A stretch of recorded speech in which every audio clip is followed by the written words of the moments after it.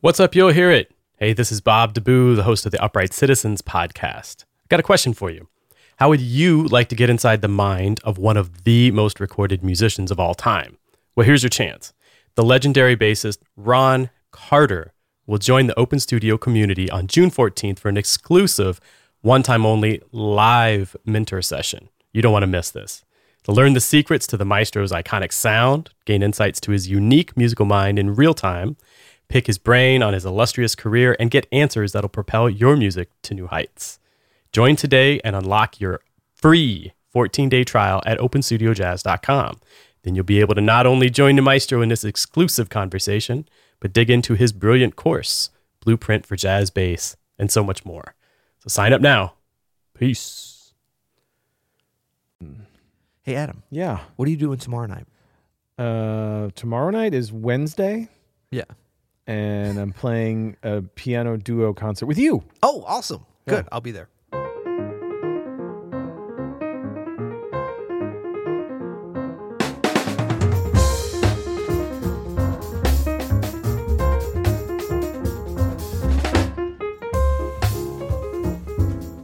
I'm Adam Manis. And I'm Peter Martin. You're listening to the You'll Hear It podcast. Daily jazz advice coming at you. I forgot about our We're in the Future, We're Back in to the Future. Yeah. Man, those Get the duo concerts DeLorean. were great. Man, you killed it, bro. Man, seriously, man.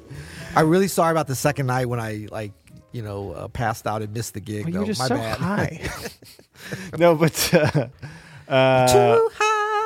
Too high. We're recording this on October 1st, and October 2nd and 3rd, we're playing duo concerts. Shh, don't pull the curtain all the way back, man. Come on. Yeah, You're telling them our know. secrets. They know. No, a lot of people come up to me. They're like, how do you guys do that every day? I was like, commitment.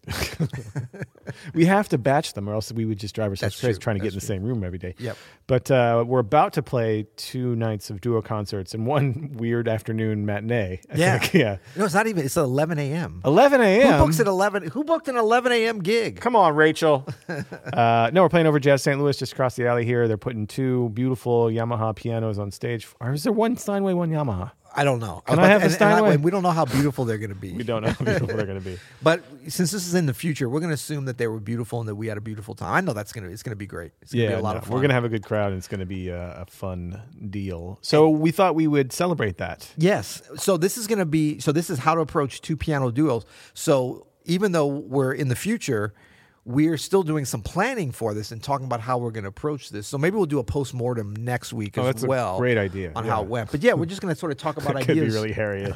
It's just like so cold between each other. Yeah. Ugh. Yeah. But I think 2 piano duos, and we'll talk a little bit just about duos in general. I think is piano and something else. I just did some piano and guitar gigs, which has some similarities to 2 pianos. But 2 pianos is really a special thing. Yeah. And I mean, there's the 4 hands. Now, we're not talking about that. No. We're actually talking about 2 pianos with 2 pianists. I guess you could have 4 pianists on 2 pianos, right? And wait, are we cool there, Andrew? Andrew's looking at the cameras like... Oh, we got perfect. 6 minutes. Okay, it's going to be a short episode. No, we got it. We got Okay, it. good. Yeah. So, 2 pianos. This can be such a really special thing, but I always think about this as like less is more because it's so exciting. And normally when you get 2 good pianists together, it's like, wow, we're finally getting a chance to play together. Yeah. Where it's very difficult to do that. Sometimes you have a keyboard and a piano, whatever. Sure, yeah. But to actually have 2 pianos in a situation with a gig and an audience, that's a cool thing. I've done some stuff recently with Darren Pops Jackson where he was playing like Rhodes and organ, and I was playing piano. That's fun. But even just us here, we just now before we started recording this went through a couple tunes.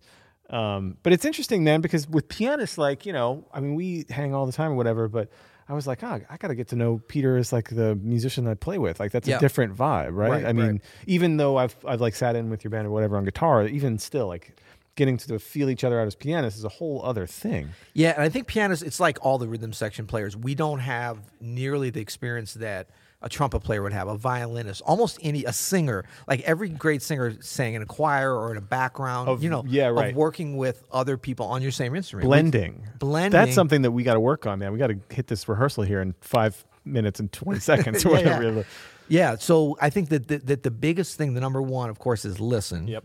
But number 2, right after that, for successful 2 piano duos, is realizing that you've got 4 hands to play really what 2 good hands could do before. Sure. So it's kind of like a less is more. It's like, how do you listen to the whole thing and put in and not play? Like, what usually doesn't work is 2 solo pianos going on at the same time. Right. And I've heard a lot of that. I mean, it can be. If they're good enough, it can work. Well, and that's be one cool. color, right? It's one color. But I think the fun is when you look at, like, how do you add up all the 2 pianos and the 2 pianists and become kind of one solo pianist. Yeah. And then you have times where you can kind of go next level and, like, really push it and do things that one pianist could never do. But it doesn't have to be that all the time. Yeah, so pay attention to, like, your partner's density, how much they're playing, the range. You would kind of told me, you're like, hey, like if one of us is comping, then the other one can kind of like hang back and play the bass, or if you're comping on your own solo, that's cool.